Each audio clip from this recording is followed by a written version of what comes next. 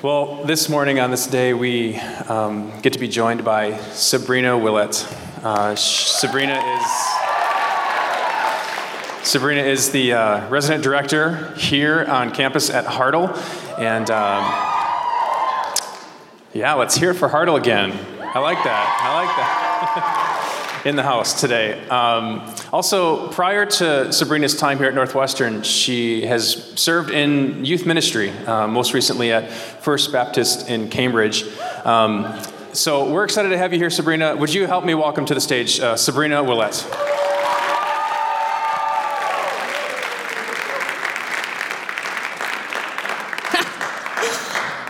Awesome. Thank you guys so much for having me today. Thank you, Darren, for having me. I'm going to move that or I will kick it over for sure. So I want to start by saying, as I was thinking and praying about what to speak about this morning, there were a lot of different things that came to mind, but there were two topics that really stood out to me. And both of them I could spend days talking about, and I don't have days to talk with you, so we're going to rapid fire through some stuff. And really, my goal up here is not to teach you anything new, but I'm just going to kind of shoot questions at you, and I want you guys to think and reflect on and sit with those questions if there's anything specific that is resonating with you. My goal is not to teach you something new, but to have you wrestle through some things that may be going on in your life. And I really spent a lot of time asking the question and talking to students of what do I want UNW students to know? What do I want them to hear? But most deeply, what do I want Northwestern students to genuinely believe? And that led me to these two topics. So happy, lighthearted Wednesday. We are going to talk about sin and shame and doubts and doubts and questions. So those are the two things we're going to talk about this morning. We're going to start with sin and shame, and I want to start here by sharing a story with all of you. When I was in youth ministry, I would always start by sharing an embarrassing story for several reasons that I won't get into, but I'm going to share a story with you this morning to get us started. This is my dorm room here at Northwestern. I was an RA here when I was a student here, and I want you to notice two things about this picture. First is how high my bed is lofted. Eventually, I actually lofted it higher, all the way up, so that I could fit my hammock underneath it, which if you want tips on how to do that, I can show you, but as the story goes on, you might not want to try that. And then the red couch. Notice the red couch as well. So this is my dorm room, bed all the way lofted up, to the point where I could not sit up in bed because I would hit my head on the ceiling, and I'm not a tall person. So every time I would climb into or out of bed, the entire bed would shake. It was like a death trap. I was every morning and every night, I was is this the time that I die? Because I don't know if I put it together or if it was just really janky, but it was not a good situation. Worst part of my day was getting in and out of bed. So one morning I woke up and I was the only one in my dorm room. My roommate was at class or something. And I thought, I really don't want to climb out of bed because it's not sturdy. So the better option in my head, other than unlofting my bed, was to try to just jump to the couch. I was that's not that far. I can make it. And my goal was to leave as little room for error as possible. So I thought I will aim for the tallest part of the couch, which is the arm of the couch. So this was my game plan. I was going to sit in bed, dangle my feet over the bed, trying to line them up with the arm of the couch, and then a little bit of space. I was we can make this. But like I said, my bed was lofted so high I could not sit up in bed. So here's what I did. I sat on the edge of my bed, dangled my feet over, looked over, made sure my feet were lined up with the arm of the couch, and I leaned back, and I double-checked a couple times, and then I leaned back and pushed myself off of my bed, aiming for the arm of the couch. And I missed. Probably not shocking, but I didn't go straight to the ground. That's where I ended up. I didn't go straight to the ground. I had overshot, and I landed on the couch cushion, which in theory is a better option, but not what I was aimed for. And because I was leaning backwards, all of my momentum was backwards. So I landed on the seat of the couch. I go backwards over the arm of the couch. So if you're a visual learner, this is going to be your sweet spot. If not, the story's not going to be as funny to you. But my feet were up in the air. my head was on the ground, and I was just reaching and scrambling, trying to grab anything that would pull me back up, pull me out of this fall that I had accidentally kind of found myself in. Didn't work. I ended up on the ground, like I said, and I was laying on the ground just mortified. I was like, that is the most embarrassing thing in my life. I am so glad that my roommate is not here. And then I realized my window was wide open, and I am on first floor of Hartle. So I pop up immediately. Thankfully, nobody was standing out there. Nobody that I know had seen it. And so I could have kept this story to myself. Nobody knew that it had happened. Obviously, I'm standing here telling you today, so I have not kept it to myself because one of my biggest character flaws is I cannot keep funny, embarrassing things to myself. And so I immediately went to chapel, and I was like, you guys will never guess what happened to me this morning. So that is my story for you this morning, and what we're going to do is I want you to, if we look at each stage of that story as a way that we respond to sin, I want you to think about where do you find yourself in that story. So here are some examples. 1, are you at the point where you are taking the easy way out? You are just avoiding the thing that is causing you sin, which, yes, avoid sin, avoid temptation. But a much simpler option for me would have been to deal off my bed. But that was a lot of work. That would have taken a lot of time. So instead, I was just going to avoid the problem. And that is not what we are called to do as Christians. We are called to turn our hearts over to God and let him change our hearts, not so that we avoid the thing that's tempting us, but so that we genuinely desire God above that thing that's tempting us. So, are you taking the easy way out and just avoiding the thing that is causing you sin rather than seeking genuine healing from that sin? Are you at the point in the story where you are upside down and just scrambling and reaching, trying to grab something that will pull you back up? Are you at a point of sin in your life, whether it is a sinful habit and lifestyle or a specific thing that is gripping you? But do you find yourself falling and just reaching and grasping for something that will pull you back up? Because if that's where you are, students, make sure you know what you are reaching for.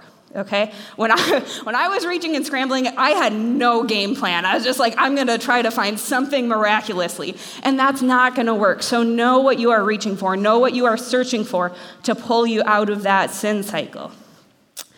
Do you find yourself where you are like, man, I hope nobody saw what just happened. I hope nobody ever finds out. Like, as long as I can keep this thing hidden, I might be okay. Or are you at the part in the story where you are just laughing it off? And this is one that I want to spend a little bit of time on because I think this is how we react to so much sin.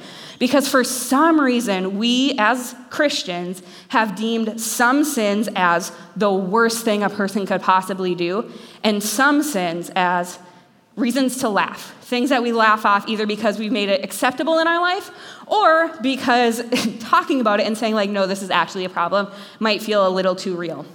If you're anything like me, one of the areas that I'm guilty of is laughing off my lack of self-discipline. I'm like, I have none of that. And I just kind of laugh about it. And I think a lot of us do that. We're like, I have no self-discipline. I have no self-control. But if we look in Scripture, 2 Timothy 1:7 says, for the Spirit God gave us does not make us timid, but gives us power, love, and self-discipline. So if you have placed your faith in Christ, you have received the Holy Spirit, and therefore you do have self-discipline, and we cannot, I'm 100% included in this, we can't just laugh off the fact that we don't have self-discipline because we do. And so choosing to not live a life of discipline is choosing to go against what the Spirit has given us. Gossip, that is another huge one that we laugh off or that we indulge in, and we have made it okay in our society. And again, I am so guilty of this myself, but we've made gossip something that feels okay to do. And there are so many verses about gossip. You've heard a lot of them. This one was kind of newer to me, and I want to share it with you. 2 Timothy 2:16, and not brand new, but it's not one I think of when I think of God speaking against gossip. It says, avoid godless chatter, because those who indulge in it will become more and more ungodly. So are there sins in your life that you are just laughing off because it's easier than actually addressing them? So, if we look at the story as a demonstration for how we address sin in our lives differently, where do you find yourself? The next thing that I want to say about sin and shame is that, question I want to ask is, what sins have you deemed too far for redemption, either in yourself or in other people? Are there sins in your life that you have said, I have gone too far, I am in too deep, there is no way that God will love me, there is no way that God will accept or desire me, there is no way that God will forgive me? Are there those sins in your life? Because students, that's not true. That's not a thing. There is no such thing as a sin that is too far for God's redemption. Or are there sins in other people's lives that you have deemed too far for God's redemption? You see somebody doing something or acting a certain way or living a certain life where you're like, God can never reach them. And I'm guilty of this myself as well. There are people in my life that I'm like, yeah, they are not saved, and yeah, I could pray for them, but really what difference would that make? Because there's no way that God is actually going to change their heart. So are there sins that you have deemed too far for redemption in yourself or in other people? And for that, we are going to look at John 3:17 to 18. So this is the follow-up to one of the most popular verses in the world, and sadly one that I think a lot of us don't know well. John 3:17 to 18 says, "For God did not send his Son into the world to condemn the world, but to save the world through him. Whoever believes in him is not condemned, but whoever does not believe stands condemned already, because they have not believed in the name of God's one and only Son." So if you are in Christ, if you have placed your faith in Christ, if you are living with him as your Savior, you cannot be condemned for the sins that you commit, because Christ has already been condemned for those sins. He has already paid for those sins. So there's no such thing as a sin that is too far for God to redeem if you have placed your faith in Christ. And for those that haven't, they don't need our condemnation, because God already has condemned them. They already stand condemned if they are not living into their faith in Christ. So yes, there's something to be said about naming and identifying sin, but we already know, and hopefully they already know, that they are in a life of sin. And then we look and we see the prodigal son and the father embracing him when he returns after indulging a life of sin. So again, I ask you, what sins have you deemed too far for the redemption of yourself or the redemption of others? What are they? Why have you done that? And where do you see support for that in Scripture? Next, we're going to look at shame, because sin and shame, unfortunately, so often go together. So often we see sin and shame together in our own lives. And students, first of all, let me say, there is a difference, and hopefully you've heard this. If you have not heard this yet, I am so sorry that it took you until college for somebody to say this to you. There is a difference between shame and guilt or condemnation. Shame is one thing. Guilt says, that thing that I did is bad. And guilt is good because it helps us identify the sin in our life. It helps us identify where we are not following and honoring Christ. Shame, on the other hand, says, I am bad because of the thing that I did or because of the things that I've done. And that places an identity on you that is not yours to carry. Shame never comes from the Lord. And for this, we're going to look into Genesis. If we look at chapters 2 and 3. So Genesis chapter 2, very, very end of chapter 2, verse 25, is when we see Adam and Eve together. And it says, Adam and Eve were naked, and they felt no shame. Okay, so that is right after the creation of man and woman. They were together, they were naked, and they felt no shame. And Scripture is very clear that there was no shame in the world at that point. And then Genesis 3 comes, and we see the serpent deceive Eve, and we see Adam and Eve fall into sin. And in Genesis 3, we see that their eyes were opened, and they noticed their nakedness, so they sewed fig leaves together to cover themselves. That is the first time in Scripture that we see shame, is immediately after the fall. They were ashamed of their nakedness.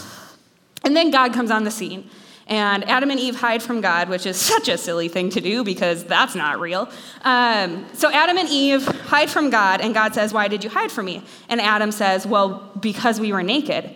And God says, "How did you know you were naked? You must have eaten from the tree."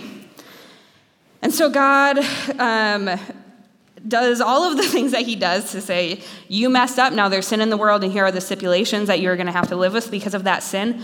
But then God does such an incredibly beautiful thing. And he makes skin coverings for them. He makes clothes for Adam and Eve. And this is why we can say that shame does not come from God, is because God did not find joy. He did not revel in the fact that Adam and Eve felt shame. He could have said, you made the mistake, now you're going to live with your nakedness and be ashamed forever. He could have said, good luck, you're going to have to sew new fig leaves together every day because I can't imagine they're super durable. But instead, God makes skin coverings for them, something that will last, something so that they do not have to live in their shame every single day. And so sin and shame so often go together, but shame is actually a lie from the enemy that keeps us from pursuing a relationship with Christ. So that's what I have to say about sin and shame. Now, real quick, we're going to move on to doubts and questions. And I thought, I don't have a lot to say about doubts and questions. I really just want to acknowledge the fact that they're there. And then I started typing up notes, and I had 5 pages of notes on doubts and questions. So I don't have time to go through 5 pages of notes because I've got about 9 minutes left. So let me say, I don't know if I said this at the top. I meant to, but sometimes I don't know what happens in my brain, but I forget to say things. So I work here on campus. My office is in the stud first floor Hartle right off the nest. My email is on the rock. I would be more than happy. Genuinely, it would make my heart so happy to meet with any of you that have questions, that want to talk about any of the things I've talked about today or anything else. I really, really love people. I would much rather spend my whole day in meetings than sit in my office by myself. So please reach out if you want to talk about any of this more. That being said, doubts and questions. Like I said, first, I just want to acknowledge the fact that they're there. They exist. They're real. They're not contagious. So often we're like, oh, I can't tell people that I'm struggling with this thing because of how they might see me, or because what if I bring up this question and they're like, oh yeah, I've never thought about that either. And now we're both questioning our faith. That 9 times out of 10, that does not happen. So first, just want to acknowledge that doubts and questions are there. And let's stop pretending like they're not, students, because I have seen so many students graduate from Northwestern and then walk away from their faith. And I don't want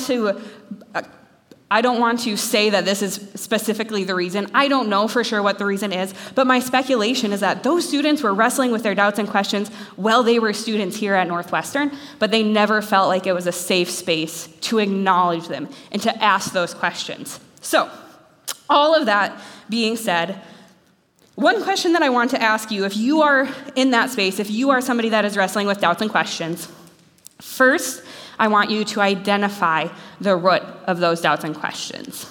And whatever it is genuinely okay. There are times that I've had doubts and questions, and as I wrestled through them, it has made my faith and my relationship with God so much stronger. So do not be afraid of your doubts and questions. Lean into them and wrestle through them, but identify what the core of them is. Are you questioning God? Are you questioning Scripture? Are you questioning the life of Christ? Are you wrestling through doubts and questions because of other Christians or because of the way the church has acted or addressed specific issues? And that's something that I see so much today. And there are 2 things that I want to say real quick about that. First, I want to acknowledge that Christians and the church, the body of Christ, has made a lot of mistakes. And they have done things that have caused incredible, intense harm to so many people. And I do not want to shy away from that fact. And I am not in any way attempting to diminish, invalidate, condone, or excuse those actions. And if you are somebody that has been hurt by fellow believers or been hurt by the church, please know that I am so genuinely sorry for that. And my heart breaks with and for you. And I beg of you, do not write off the love, compassion, and desire that God has for you because of a person or a people misrepresenting God. Do not write God off because of the behavior of sinful people. If that is the root of your doubts and questions, it's okay, but know that they are misrepresenting God in that. The next thing that I want to talk about is think about yourself. If you are not a person that is currently struggling with doubts and questions, I promise you, and this is not a fun promise to make, but I promise you, they will come. Maybe you've wrestled through them and you've come out on the other side. That's awesome. Maybe you're in the midst of your questions right now. Maybe they will come in the future. And there are people around you right now in this room that are wrestling with doubts and questions. So now I want to take a minute and talk to those who maybe are not in the midst of doubts and questions. And I want to ask you, are you somebody that is a safe person for those that are struggling? And just two, three, I don't know, two. Kind of. Two things that I want to say to you to make sure that you are a safe person to come to with doubts and questions, because doubts and questions are not resolved on your own. And so if people are not coming to you, then I'm not saying that you are not a safe person, but make sure that you are a safe person to wrestle through those things. And a couple things for that is to be a safe person for doubts and questions, you need to be patient. And you need to be gentle, and you need to walk alongside somebody. As I was thinking about this, the analogy that I pictured in my brain, I'm a visual learner, so I picture things. I pictured two kind of options. One is like somebody taking a couple steps in their faith, and then somebody is like, you're doing great, like you're awesome, and then you start to go this way a little bit. I ran out of stage, but you get the point. And that person's like, oh, I don't know if that's the right direction. And so they'll maybe go with you a little bit and gently redirect you if you're getting too far off the path. Or you have somebody that just like roundhouse kicks you back into the Christian camp and you're like, get over there, that's where you belong. And like, that might be effective for a little while, but they're not gonna wanna stay there. So be gentle, be patient. Do not be roundhouse kicking people back into the Christian camp. And this might ruffle some feathers, and I acknowledge that, and that's okay, and I can elaborate a little bit more if you're like, I think that's a horrible thing to say. If there is somebody that's wrestling with doubts and questions, and you are walking alongside them, you should absolutely be searching Scripture for help and guidance and answers, and sometimes the Bible is not going to be the best place to start. And here's what I mean by that. When I was a kid, I was a horrible speller. And by was, I mean I absolutely still am. I can't spell a thing. I got a D in 6th grade English because I failed spelling tests. Can't spell. When I was a kid, I would say to my mom or to my teachers, how do you spell this word? And they would say, look it up in the dictionary. And I was like, how the heck am I supposed to look this up in the dictionary if I don't know how to spell it? And so if you have friends that are wrestling with doubts and questions, and one of the questions they have is, I don't know if the Bible is real, it's not going to be helpful to say, well, the Bible says it's real, so there you go. Like, that's not going to work. And so eventually we want to guide them to Scripture, but sometimes that cannot be the starting place, and that's okay. You should still be in the Word. You should still be seeking God's guidance. You should still be using biblical principles and biblical truths, but pointing them right back to the Bible is not always going to be the first step. Second thing I want to say is check on your friends. And I am so guilty of this. I hesitate to ask people, how are you doing in your walk with the Lord? Because I'm so afraid that will come across as like a holier than thou, or like, I'm doing so good, how are you doing? I don't know where the Southern accent came from. I'm from 40 minutes north of the Twin Cities, just roll with it. So check on your friends, ask them how they're doing. And you can acknowledge, like, this is not me trying to shame or guilt you. I just genuinely want to know how you're doing in your relationship with the Lord, and leave space for them to address those questions. The last thing that I will say about doubts and questions, as I was thinking about this, I had two memes or videos in my head about how we can handle doubts and questions. And if you guys remember, I think it was earlier this year, there's a very, very popular video that came out that was a little kid at a state fair eating corn on the cob.